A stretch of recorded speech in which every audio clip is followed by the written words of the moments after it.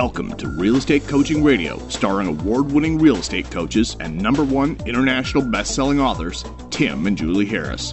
Real Estate Coaching Radio is the nation's #1 daily radio show for realtors who demand authentic, real-time coaching. Get ready for fluff-free, unfiltered, full-strength honesty about what's truly working to get you into action, helping others, and making money now in today's real estate market. Now to our hosts, Tim and Julie Harris. We're joined today by Gary Zendejas, a top-producing real estate broker with eXp Realty who's been in the business for over 20 years, actively selling real estate throughout Southern California. Gary specializes in many areas of real estate, but focuses specifically on seller representation, buyer representation, property acquisition, and bank REOs. Gary is also featured on the daily popular Southern California K-Frog Country radio station, giving tips and insight to the real estate market. Gary has been a leader in the industry, selling over 2,000 properties in Southern California throughout his career. He's weathered the storm of every decline in the real estate cycle and capitalized on every high point as well. As a general contractor, Gary's main hobby is buying properties and flipping them for profit, or keeping them as rentals and increasing his monthly cash flow. His goal is to have 30 rentals before he retires from the industry. Outside of real estate, Gary loves traveling with his family and 3 dogs, beach camping, and physical activities such as running, golfing, cycling, and spending as much time as possible at the beach. Now, let's welcome Gary to the call as we join our host, Tim Harris. And Tim Ventura, thank you for reading that great introduction for Mr. Gary Z. Gary Z is one of the most successful agents that you've never heard of, and I mean that in a very respectful way because in his marketplace everyone knows his name, but he does not and has never sought a lot of attention. Gary is one of those agents that keeps his head down, runs incredibly high margins in his real estate practice. He had a big team, got rid of his big team. He's been up and down the mountain that so many agents are now struggling to understand, really what direction to go in the real estate businesses. And Gary's been there, done that, and he's got the net worth to prove it. So, Gary, without any further delay, welcome to today's podcast. Thank you for having me, Tim. You might want to pull the mouthpiece a little bit away from your mouth. You're a little breathy. Yeah, okay. No problem. So, Gary, let's start out by letting everyone know where you sell real estate and how they can get in contact with you. I sell real estate in Southern California, San Bernardino, and Riverside County. You can get in touch with me at 909-841-7501. And you also sell real estate in Orange County, too, where you live with your beautiful wife. Yeah, so there as well, so Laguna Niguel in that area. Good. Okay, so right. You and I, do you remember how you and I originally met, by the way? Actually, I don't, to be honest with you. I do, yeah. Matt Wagner introduced us from Radio TV, Correct. from Rate. Yeah. Right. That's right. And that was forever ago, you know. So I'm interested. So, Gary, what I want to focus on with you is why you decided to focus on having a smaller group of people work with you, like maybe just 2 or 3 people working with you, and not have a big team. I want to focus on that. I'd also like to focus on what you do for lead generation, because that's really, I think, what a lot of people, most agents, every agent, when you ask them what their biggest challenge is, they're going to say lead generation, and that's something that you really have got cornered, and I'd love for you to share all your best secrets for all of our listeners about what you do to generate leads. Let's start with the first question first with regards to why have you not built a big team or a big mega team? Well, I had a big team a while back. I wouldn't say a huge team, but it was about 10 to 15 agents. A lot of babysitting, a lot of issues you had to deal with. Most of my energy went towards helping them, getting them business and doing this and that. And I finally said, this is getting old and I'm tired of doing this. I spent all my energy working with them and really not generating any business for myself or any real income. So I decided to get rid of most everyone. I kept a couple of agents. And I've been doing, a small team now for about at least 10 plus years. So the profit from having a big team versus the way you're running it now is completely different. I know every big team person that has 10, 15 people working on their quote team, most of those team people, the Gary Z's of the team, the rainmakers if you want to call them that, they usually have a net profit before taxes of less than 10%. And Gary was one of those agents that realized that there's a lot of insanity in the idea of taking all the risk of, really training up your future competitors and all the rest of it. Really was what a team has become, a breeding ground for your best competitors over the next few years. But aside from that, what he really realized was that the margins that you can make running a business that's focused on listings and a business that basically has essentially assistants in place to service those sellers, that's the most profitable real estate model you can actually create. Why did you come to that conclusion? How did you get there? Well, I wasn't, like I said, making any money. Too much overhead, too much spending my time with the team members. And then, like you said, once you got them experienced and you've trained them, then they went, sometimes to other agencies. And it's like, wow, I just wasted a bunch of my time. So I just focused on myself, a small team, and that seemed to bring in, a lot more income. I was more profitable, and that's pretty much why I'm in this business, is to be profitable and make more money and buy more investment properties. How were you always so drilled down and focused on the point of being in real estate is obviously, ultimately your product being profit? Did you always think like that, or had you been? Sound like at one point you weren't focused on that being your primary aim back when you were trying to build your big team. Is that right? Right. I wasn't. I was just trying to get the numbers up, the agents, the agent count up, and wasn't really focusing on the profit. Then when I finally changed that, I thought, well, I need to really work on profit, and profit meaning, myself, working on myself, making the team a little bit smaller so I could generate more money, and me doing most of the work, which is, taking listings, buying investment properties. And once I changed, that whole system, then I started making profit, and it was a lot more fun doing real estate. Why were you seduced by the idea of building a big team, and as you said, just for the sake of driving up the numbers? Why did that seem appealing to you when you were, 10 years ago or however long ago it was, like you described? Well, I've gone to, some of the masterminds over the years, and you encounter these other agents who have these huge teams, and they throw up these huge numbers. And, it was appealing. It was attractive. I thought, wow, I would really like to be like, that individual with that huge team and making, a ton of money and, doing 400-plus transactions a year. They come to find out, months later that these teams weren't making any profit. Their overhead was huge. And, it was all pretty much, smoke and mirrors as far as I was concerned. And I said, I don't want to go that route. I want to go with a smaller, a little more focused team. So I just did away with wanting to build a huge team after that.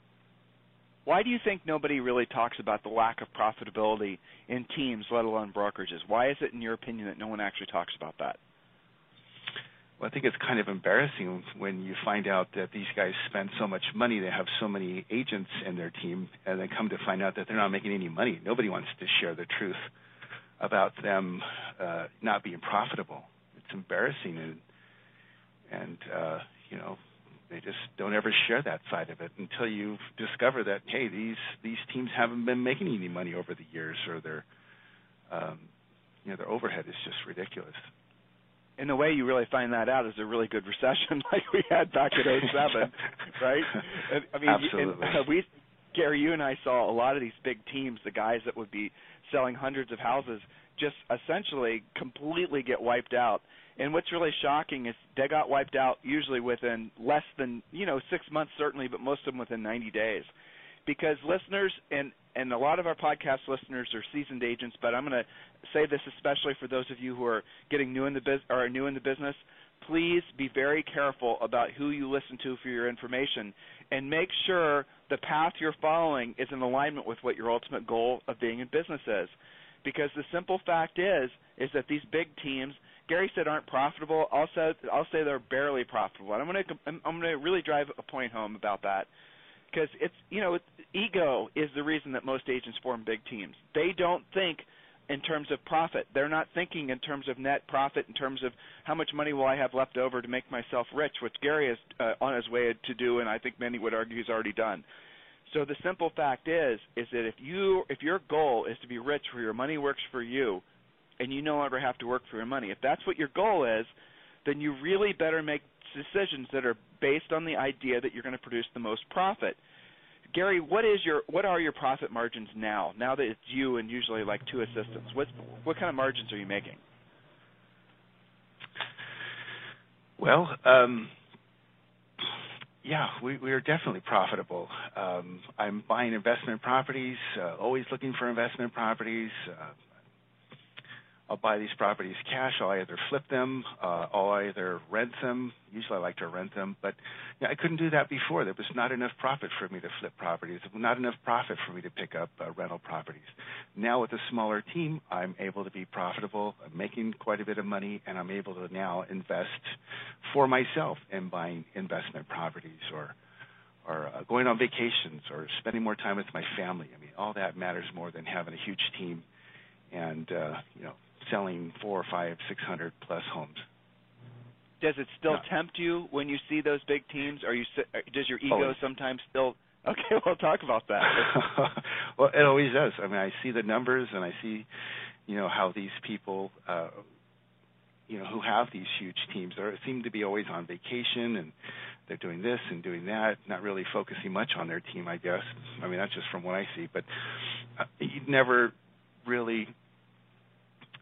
You look at it and it's appealing until you find out that, when the market shifts, like we said, and everybody quits or, they have an overhead that they can't sustain, they can't pay for it, and all of a sudden you just find out the reality of that huge team when the market does shift.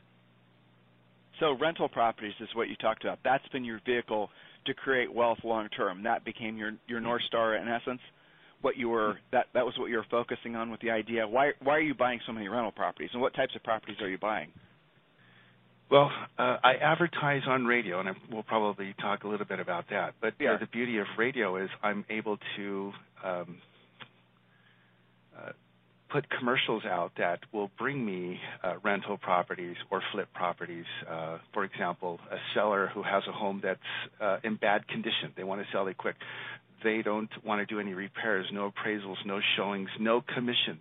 I'll buy these properties out, from them outright. So I advertise for those types of sellers. So I pick up properties. I just picked up 3. Of the 3, I'll probably keep one as a rental. The other 2 I'll flip. And that's just from a little small 60-second commercial that I advertise constantly. So my goal is to get as many rental properties as possible. I'd like to have at least $30,000 in income coming from rental properties, and right now I'm about $10,000-12,000. So $30,000 in net profit is what he's talking about here, Correct. listeners. So he wants $30,000 coming to himself per month. So at that point, obviously, he'll be maybe not obviously, but Gary and his wife will be able to live off that income from the rental properties, and then the money that Gary makes from buying and selling real estate can go to other things. And Gary is paying cash for these houses too. That's important to understand that. So this is I think a period at the end of the sentence with regards to the profitability of teams, a point that I want to make sure I make very clear to all of you. So a real estate team that earns $1 million in commission, all the agents working on the team, they bring in $1 million in commission, right? So let's not worry about the average sale price or the average commission and all that. Let's just say the GCI for Team X is $1 million. The team leader in that team, the Gary Z type, the Rainmaker type, that person's going to make from that $1 million about $100,000, $120,000. That's how much they're going to make. So $1 million after you pay all the expenses that have become the norm for these big teams nets you about 10%.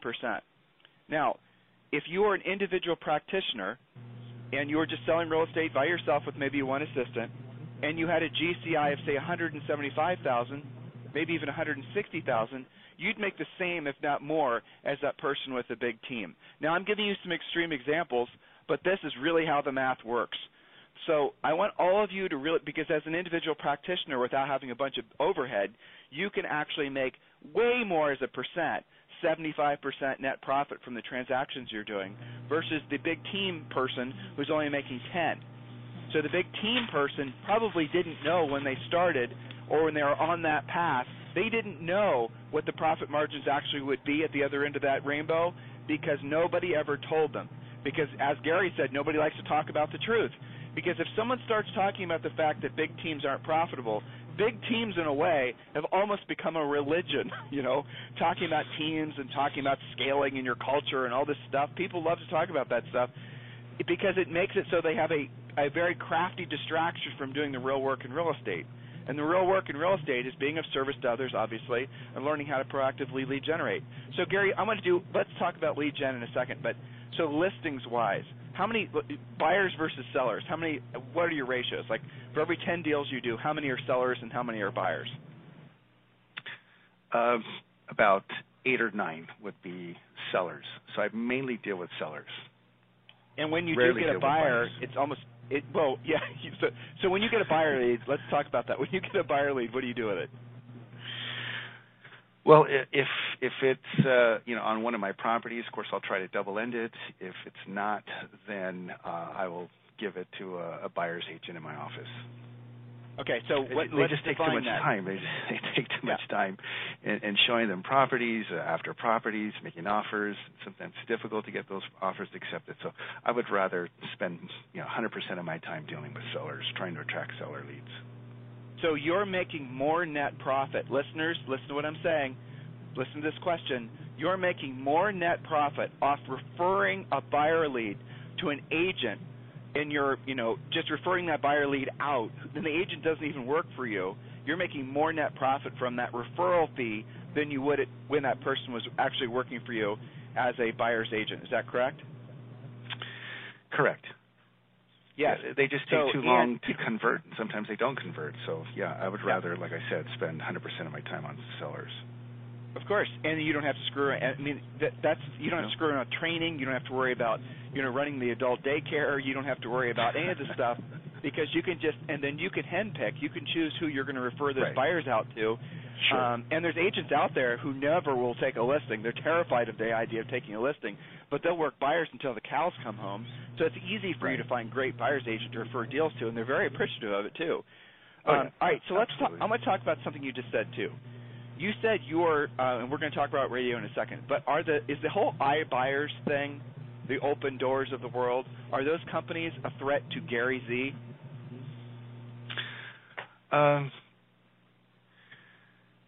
Not really. I did advertise, do a couple of advertisements just to kind of go after some of those, let's say, sellers that were thinking about going with these open door type companies that are out there. I'll give you an example. One I met with a seller. She had met with one of these companies, and they had offered her $360,000 for her house. They weren't comfortable with it. They thought, let's just get a second opinion. So they called me. So I ended up going over to their house and meeting with them. And I told them, you could get a lot more for your property. So I actually guaranteed that that they would sell their house for $400,000, or I would buy it. And they're pretty excited about that, being that the other company offered them $360,000. So we ended up getting the listing. I ended up putting the house on the market. We ended up selling it for $420,000. We had over 5 offers on it. I mean, these people were so grateful and so thankful that they ended up making an extra $60,000 on their house. So really, they're not that much of a threat. Because they end up coming in really, really lowballing the sellers, trying to get it for nothing, 50 cents on their dollar, et cetera. So really, they're not a threat. So as far as you're actually using iBuyers, running TV ads, running billboards, just being, hammering your marketplace. You're actually using that as a vehicle to generate more leads on the radio. So let's pivot and let's talk about the radio. How long have you been advertising on the radio? What works? What doesn't? Just everything you can possibly share with all of our listeners. Sure. I've been advertising 15 plus years. I've tried a rock and roll station, an oldie station. Country seems to be the best. That seems to work well. On this station that I advertise, that goes out to about 700,000 daily listeners. So all I do is write commercial spots based on the situations that I encounter every day. I made a seller, in this case, an extra $60,000. Or another situation, I sold, I advertised that I'm the expired listing expert. If your house hasn't sold with another agent, it's been 90 days on the market, well, you might want to give me a call. I can sell it quickly. And an example, one gentleman called me, had his house on the market 90 days. It didn't sell. I took it over, sold it in 4 days at the same price that the other agent had it for. So radio is the best. I mean, you could put on these commercials that will generate the kind of leads that you want, depending on the situation. If the market's going south, and you know that there are going to be a lot of sellers that are underwater, well, you can do short sale advertisements, short sale testimonies, and bring in those type of sellers. So anyhow, radio has really worked wonderful for me. And by the way, Gary, if they wanted to get a hold of you to ask any questions, how can they do that? You can reach me on my cell phone, 909-841-7501. Can you say it again slower, please? 909-841-7501. And I'm also going to throw this out there, too. I know you recently switched to EXP. We're going to talk more about lead generation here in a second. We're going to go back to it. And listeners, when we go back to it, we're going to talk about the best times of day to run the radio ads. We're going to talk about what works on radio as far as the message and what doesn't. So we're going to get into the weeds about everything you might want to consider if you're doing radio ads. We're also going to talk about how much it costs. And I think some of you are going to be shocked at how affordable it is if you know what you're doing. So, Gary, I want to talk to you. You've been an independent. This was kind of surprising with you. You were an independent broker basically your entire adult life for 20 years, right? You've been in real estate right. for as long as I have. And Correct. You decided to switch to EXP. Why? Well, it was very recent, so I just switched recently. I was a little skeptical at first, and the more and more I did my research, the more I looked into this company, I thought, wow, this is great. It's a great company. It's got a great community. The technology, I mean, you don't have to reinvent the wheel. It's got the websites all set up and the lead generation tools. I mean, everything was just what I've been looking for all along. And I'm tired of, trying to look for the newest thing, on the internet or advertisement, and it seemed like EXP had it all. So I was very impressed with their technology and their basically their technology. That was just one part of it all. What were the other reasons? Other reasons, stock options. I like that. I'm thinking, now, I've been in the business 20 years. Had I done something like this 20 years ago, I'd be, I'd be so much further ahead than where I'm at now. So I thought, wow, that'd be great. I like the stock options. I like the revenue sharing. Just something unheard of in our business. So I thought that was a great feature. If I could, take advantage of that, would be wonderful. That's the thing I hear constantly from the EXP people that are being interviewed as part of this interview series for EXP is that the revenue share and the stock options are really something that's never been offered to agents at this level. It creates an additional income spoke, but it also really creates an opportunity to build long-term wealth. The idea, so like, for example, Gary's now buying rental properties, with cash. He's paying them off. It's the same path that Julie and I followed, actually. And the idea is that, one day, very soon, Gary's going to have enough paid off rental properties that if he chose to, he could just pick lint out of his belly button down at the beach in Laguna Beach, if that's what he chose to do. Okay? But it's going to take him a while. It's taken him 20 years to get to the point where he's got the rental properties that he does. Gary, had you known about the revenue share program at EXP back when you were in your 20s? Had you known how to actually, build passive income through a company like EXP, do you think you would have bought rental properties? Do you think you would have, I'm just curious, do you think you would have actually focused your energies on, earning the money and, managing and dealing with rental properties if you could have created the same level, if not more, of passive income from revenue share faster? Would you have done it?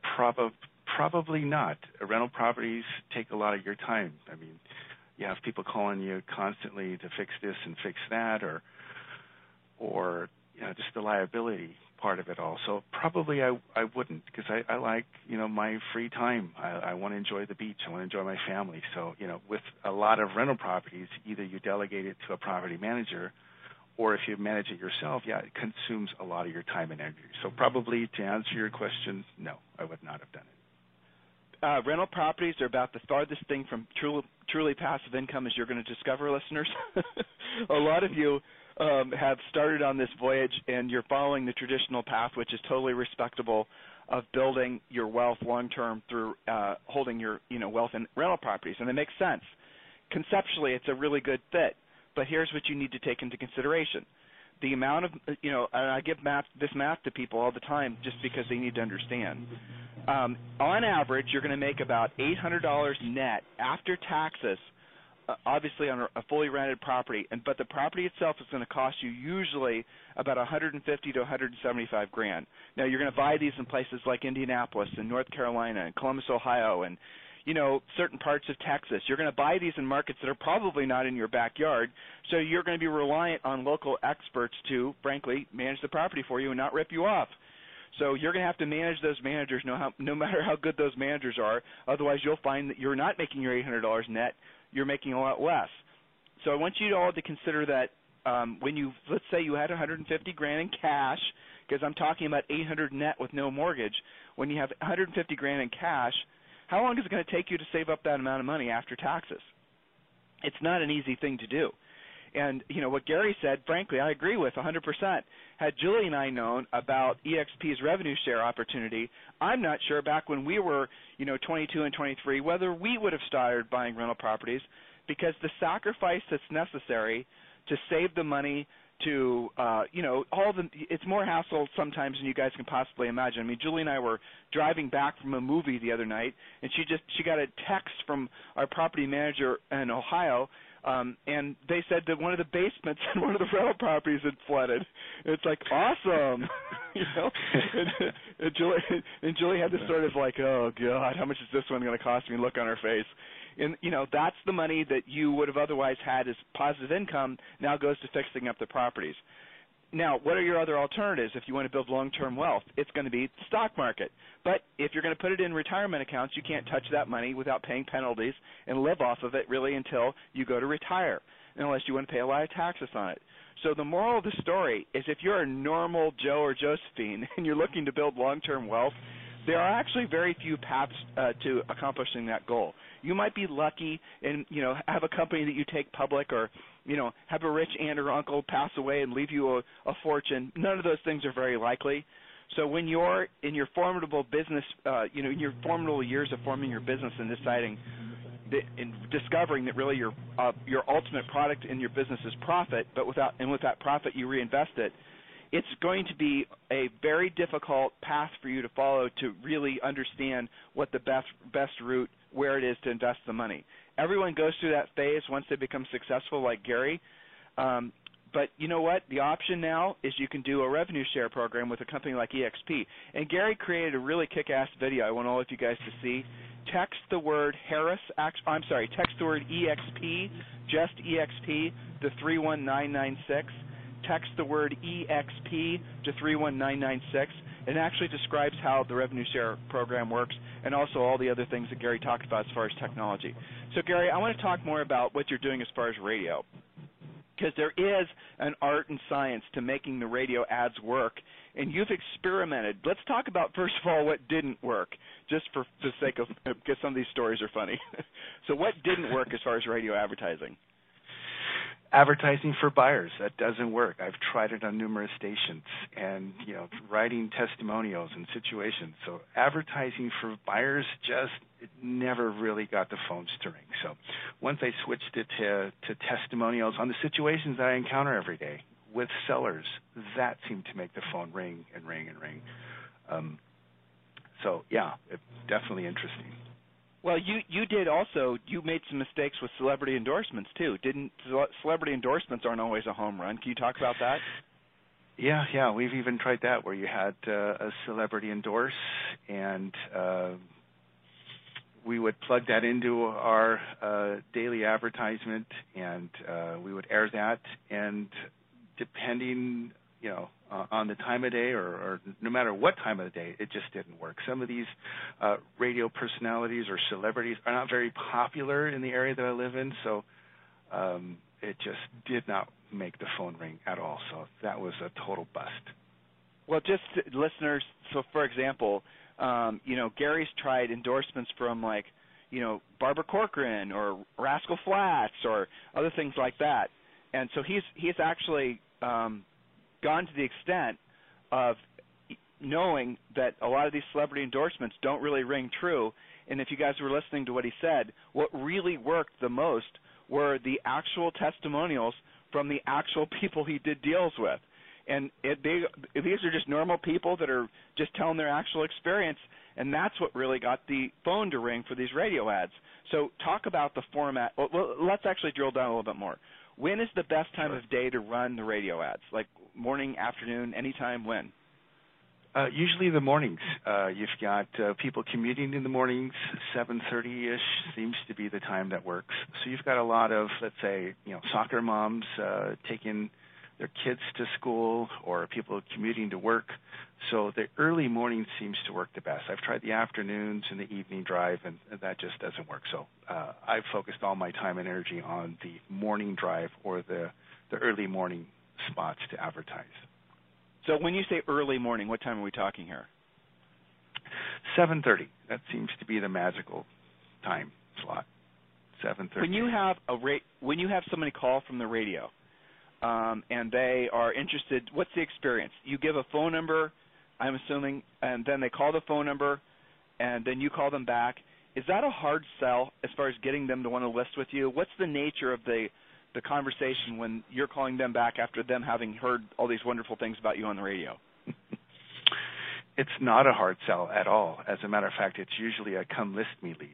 See, since they've been listening to me, let's say, for a number of years, and my experiences with the public and with the homeowners, they feel like they know me. So when they actually call and get in touch with me, or they call and I answer the phone, they're like, oh my gosh, I didn't think we were ever going to talk with you. Or when I show up to the appointment, they thought that I was going to delegate it to another agent. So they're very, very surprised when I actually show up to the appointment myself. And it's easy. I look at their house, I throw a price, I go over, my listing presentation, and like I said, 9 out of 10 times I walk out with that listing in my hand. Also, they don't negotiate much on the commission. Usually I come out of there with a 6% commission on the listing. So really, it's very, very easy once I get through the door. So it's because you have this air of being something better than a normal agent because they heard you on the radio. That's essentially Correct. The reason why. You have almost an unfair advantage when it comes to competing. And as far as like an overly formalized approach to taking the listing, because a lot of times when is the last time you actually competed for a listing for the radio person? Does that even ever happen? Sometimes it does, but most of the time it doesn't. Usually they just call me, I get there, I take the listing. Other times they have interviewed a couple of agents. I usually make sure that I'm the last agent they interview, and then I just push to get them to sign. I'm not going to leave until I get a signature on that contract. And usually, I'm competing against a few other agents, and usually they can't compete with my numbers or my advertisement, the budget, and all that we do. Well, let's talk about your numbers. What are you projecting to sell this year in terms of units? Just you and basically one full-time, one part-time assistant. What are you expecting to sell this year? This year, about 85 units for just myself. Okay. Yeah, I mean that's amazing, because from the 85 units, basically with a profit margin that you're running, which is about 80%, if not more, some months, that's a staggering amount of, that's a huge income for someone that lives in Southern California. And, I'm going to take a half step back. When you go to these masterminds and you see these people strutting around with their big staffs and teams and, they're all sort of butt sniffing because they're all jealous of, I sold 500 houses, I sold 600 houses. It must be a weird feeling knowing that you're making not just a little bit more in net profit, but a substantially higher margin than all these people with these big teams. How do you relate to them knowing that you know something that they don't seem to know in terms of what the whole damn point of being in business is which is to make a profit? Does that make you feel funny? I have to think it would. Oh, it does. I mean, I can't relate because they have such a huge team, and so I can't relate in that aspect. But, I look at profit, and, that's all I'm really focusing on. And so it's, I have a lot more freedom than they do. I can, take a little more vacation time, or I can not stress about if an agent's going to quit on me, or if I'm paying, $25,000 a month to buy leads from Zillow. So really, I think their stress level is a lot higher than mine. And like I said, I'm all about making profit, and that's all that matters. That's right, and shoveling that profit back into buying rental properties so you can be rich, where your money works for you, and you no longer have to work for your money. And it is not that hard. Conceptually, no, why make it so damn difficult? It's crazy. It is obviously repeat listeners to our podcast know that that's something that we always kind of just cast dispersions on, because if anyone actually, with even a low IQ, were to take the time and look at the net profit that you make from these big teams versus the way Gary's running his business, you would never in a billion years be seduced by the idea of having a big team. And you think it gets you more free time, but what you're doing is you're spending your time managing your managers or managing your staff, or worrying about your staff doing this illegal thing, or having to worry about whether or not, this lead source is going to end up costing you 10 times more than you thought. All that just never-ending worry. You think that's going to not be around in your head constantly? When you're a small business owner, guys, you are running 24/7 antivirus software in your mind looking for problems. And the more complex you make your business, the more that software is going to have to run never-ending. Gary runs a very simple, elegant business where he focuses primarily on listings, and those listings have a huge profit margin. He sells the houses. He makes, it's not unusual for him to make $100,000 net profit in a month, and he shovels that off into buying rental properties. A lot of the coaching calls I've had with Gary are about how to, how many and how fast to buy rental properties. Isn't that where all of you want to be? I'm sure it is. So, by the way, make sure you watch Gary's EXP video. Text the word EXP to 31996. Text the word EXP to 31996. In that video, you're going to learn exactly how the revenue share program works, which, by the way, is the exact program that Gary was just talking about had he known about 20 years ago. He probably would have just, Gary, isn't it kind of ironic to think about this? Had you not had to buy all those rental properties, had you known about or had opportunity to do a revenue share program, all the money and time you put into buying rental properties, think about how much more fun you would have been able to have. Isn't that crazy? A lot more fun. And I probably would have still done both. There's nothing wrong with, doing the profit sharing, the revenue sharing, and then maybe, a couple of rental properties here and there. Sometimes there are these great deals out there that you just can't pass up. Well, and you get a lot of those from your radio ads, and a lot of the radio ads when you saw the iBuyers rolling into town, you started running radio ads that sounded very similar to the ads that they were running, and you started getting these new. But was it a different kind of call? What was the nature of those leads versus the leads you didn't traditionally getting?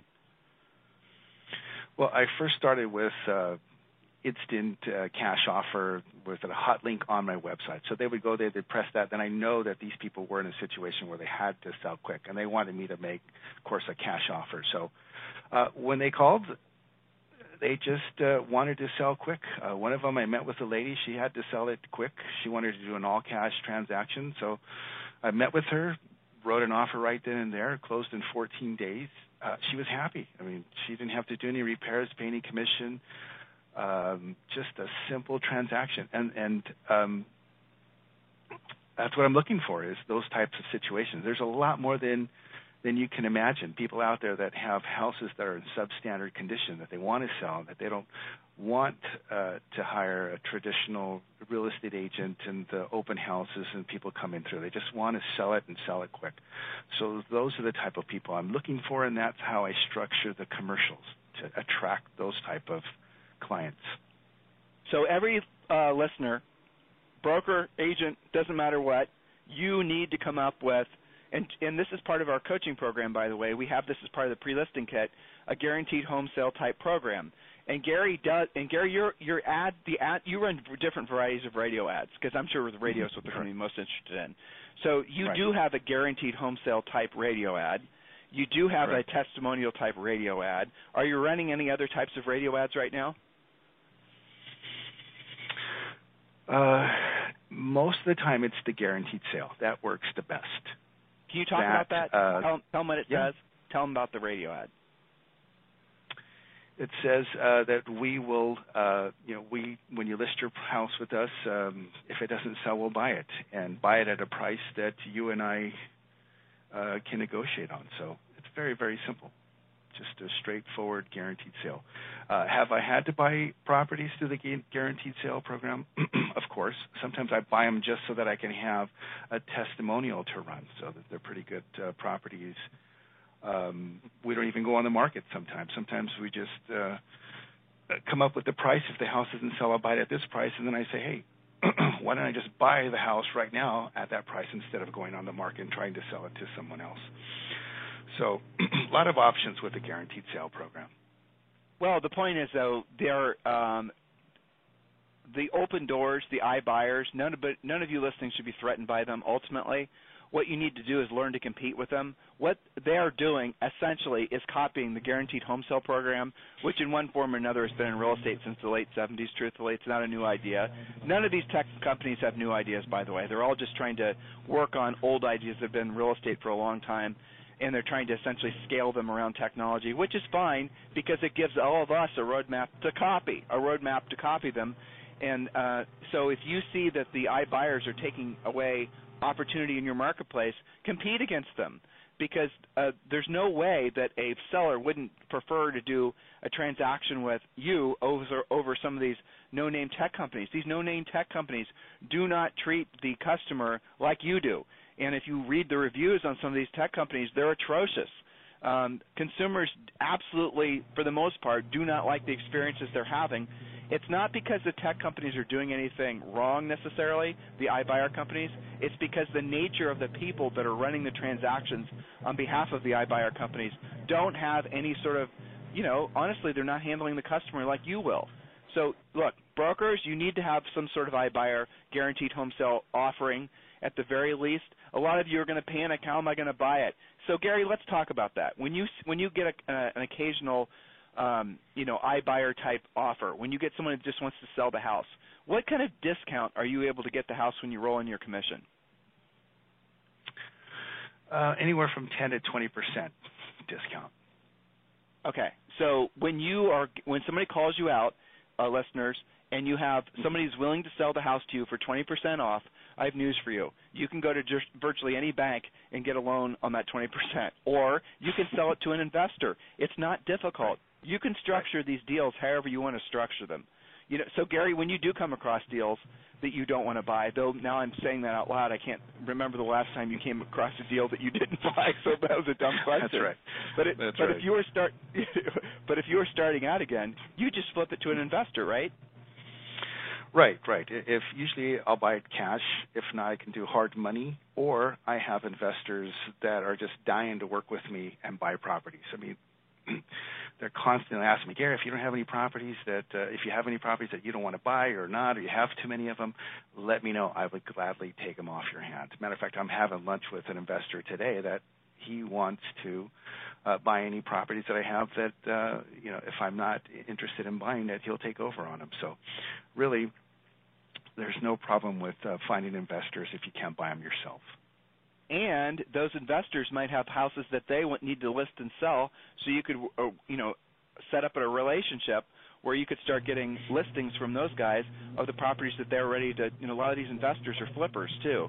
So at the end of the day, don't be threatened by the iBuyers, and more importantly, look at it as an opportunity for you to expand your own net worth when you choose to. I know this is an intimidating concept for a lot of you who are new in real estate, so if you can't or won't open your mind to the idea of accumulating some of these properties yourself, that's fine. It's easy to find investors that will happily pick these up from you, and then maybe the deal is the investor buys it, fixes it up if that's their desire, and when they put it back for sale, you get the listing. That way you make at least 2 commissions. So thoughts for all of you not to be intimidated by the iBuyer thing. So back to the radio ad. How much do they cost? You run them. I heard you say you run them in the morning around 7:30, trying to get that morning drive time. I heard you say you tested other times of the day. I heard you say you've kind of tested different I won't say formats, but what works well are the testimonial type radio ads and then the guaranteed home sale type radio ads.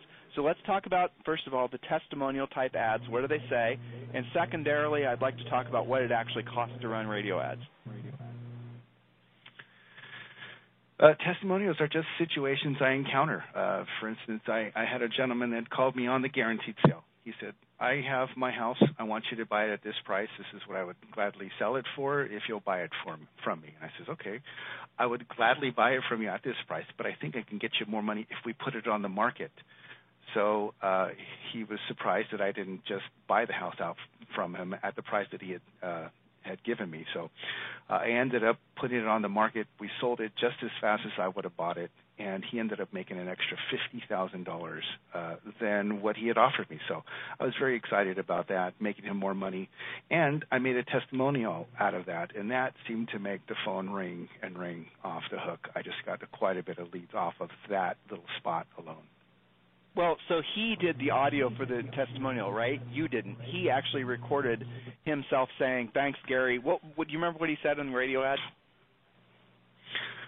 He said, Gary got me an extra $50,000, and he was moving closer to his family out of state in St. Louis, and he said with the extra $50,000, he's going to live comfortably for the rest of his life, however many years he had left. He was quite old.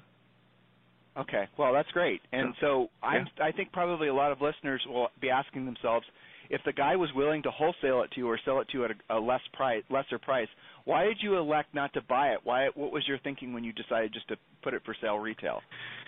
Well, if the house is substandard, if it's a mess, then, I would have gladly bought it from him. But when there's nothing wrong with the house, and I could easily sell it to, your average, first-time home buyer and make more money, I'm going to push for that. I only buy properties that are in substandard condition where I can buy them at a discount, fix them up, and then resell them. So if it's something that's in good condition, I just tell the client that you can make more money on the open market than if I were to buy it at a discount. So.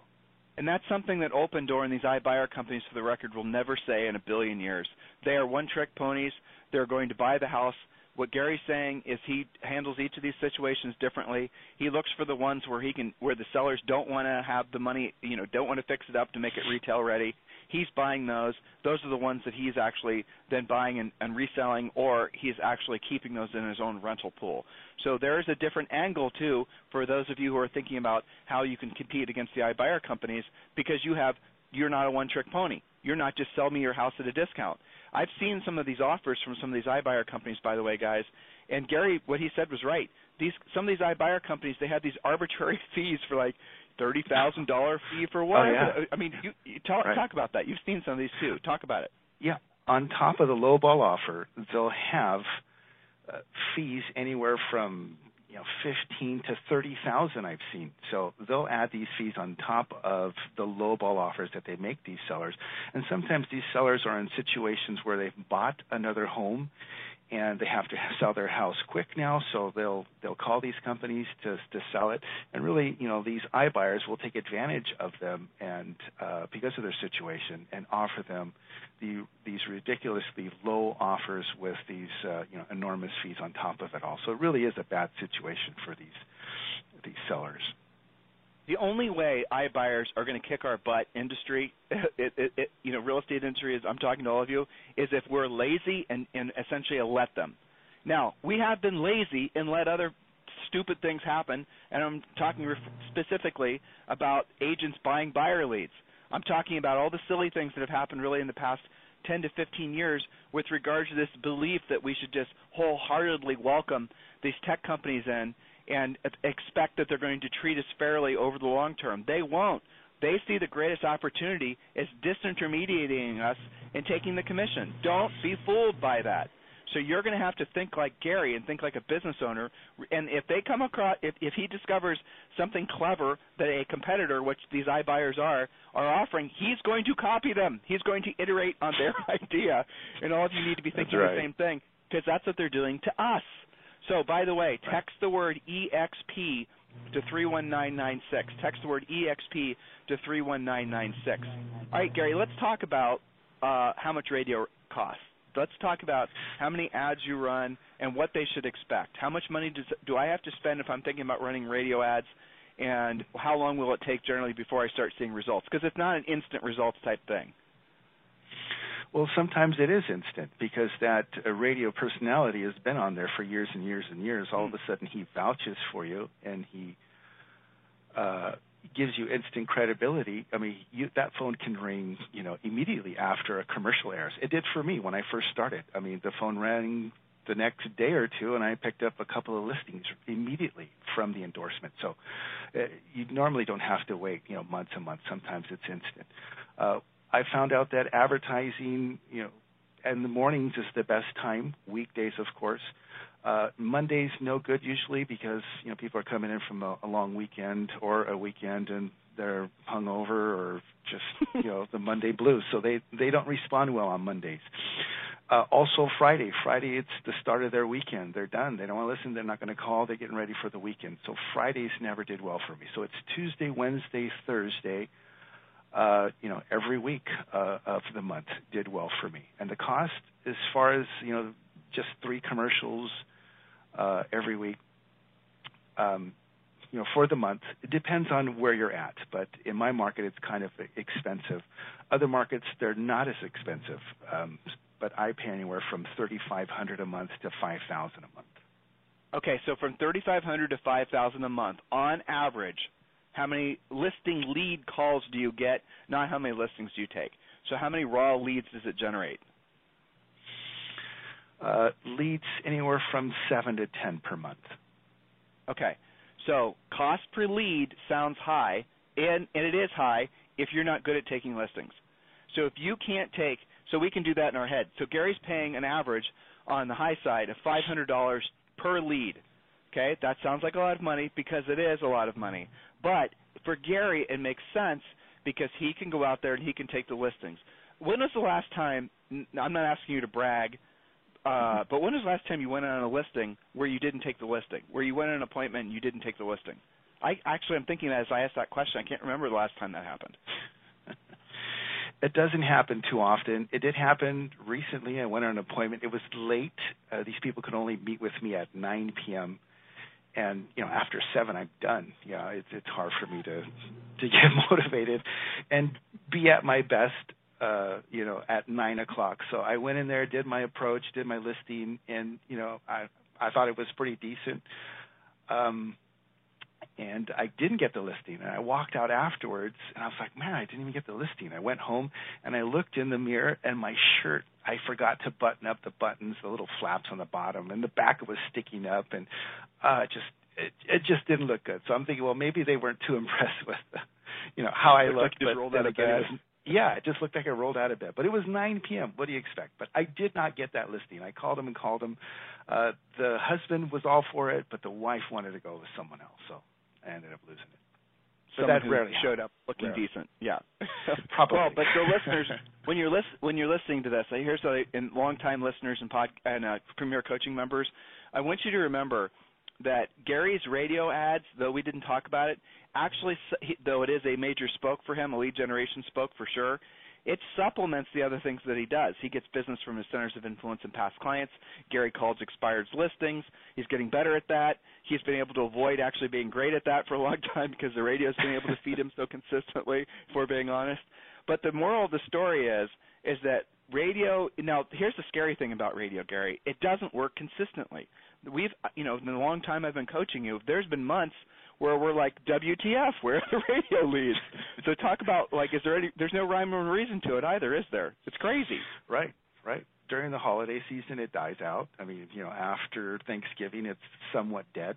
And then the beginning of the year, January, it takes a while for it to get going. But, all the other months, it's usually very consistent. But you do have some months where it doesn't work, or some weeks that it doesn't work, or you have no calls.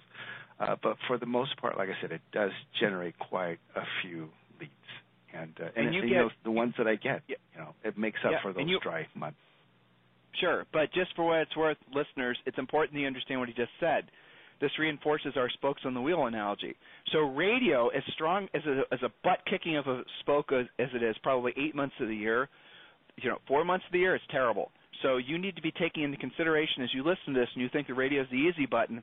It's not, because what happens is Gary, if he wasn't smart, could easily piss away the profit he made during those 8 good months during the 4 bad months. So that's the reason he does other things as well.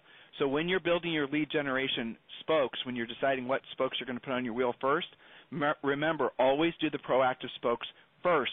The proactive spokes being the ones that you control, picking up the phone, learning how to prospect, learning how to proactively lead generate. Then you add the passive spokes like what radio is. Don't do it the other way around, because in those dark months where Gary's not getting a lot of radio leads, he then isn't worried about losing the profit he made during the good months, because he's already supplementing with the other things that he can proactively create through his own efforts. And that's the important thing to remember. If you want to have consistent cash flow, if you want to build wealth consistently, you have to remember that the core spokes in your lead generation wheel will always have to be the proactive ones. Don't be seduced into thinking that you don't actually have to learn how to sell. You do. Gary, I'm curious. Do you consider yourself a salesperson? Yes, I think I am. Yeah. I have to sell myself, even on the come list me leads. So, yeah, I am a salesperson. There's a lot of agents that find that offensive, with me calling them or you calling them, referring that, they don't think they should be salespeople. Why do you think that is? Why do you think the industry has this sort of, head junk about realizing that real estate agents are just nothing other than salespeople? And I don't mean that in a derogatory way. I'm a salesperson too. So why is it that people have some issue with being considered salespeople? Well, I think they compare real estate agents with used car salesmen. So people want to steer away from that. So they're like, no, I'm not a used car salesman. I don't sell. I think that's probably it right there. They don't want to be compared to used car salesmen. So it's kind of an embarrassment to them. But it's like, why be embarrassed? I mean, we make a ton of money, selling ourselves, selling our services. So, yeah, I am a salesperson. I love it. Isn't the other reason why people don't want to consider themselves salespeople because if they were to consider themselves salespeople, then they'd actually have to learn how to sell? Do you think that's a true statement? Could be. I'm sure it is. Yeah. They're too lazy. They don't want to learn how to sell. It's funny when you go buy a car and you are now dealing with, let's say, a car salesman, and it's great to tell these guys, hey, you're not going to outsell me. I do this for a living. There's no way you're going to out-negotiate me. This is the price I want for the car, and this is all I'm paying. And it's great. You always win.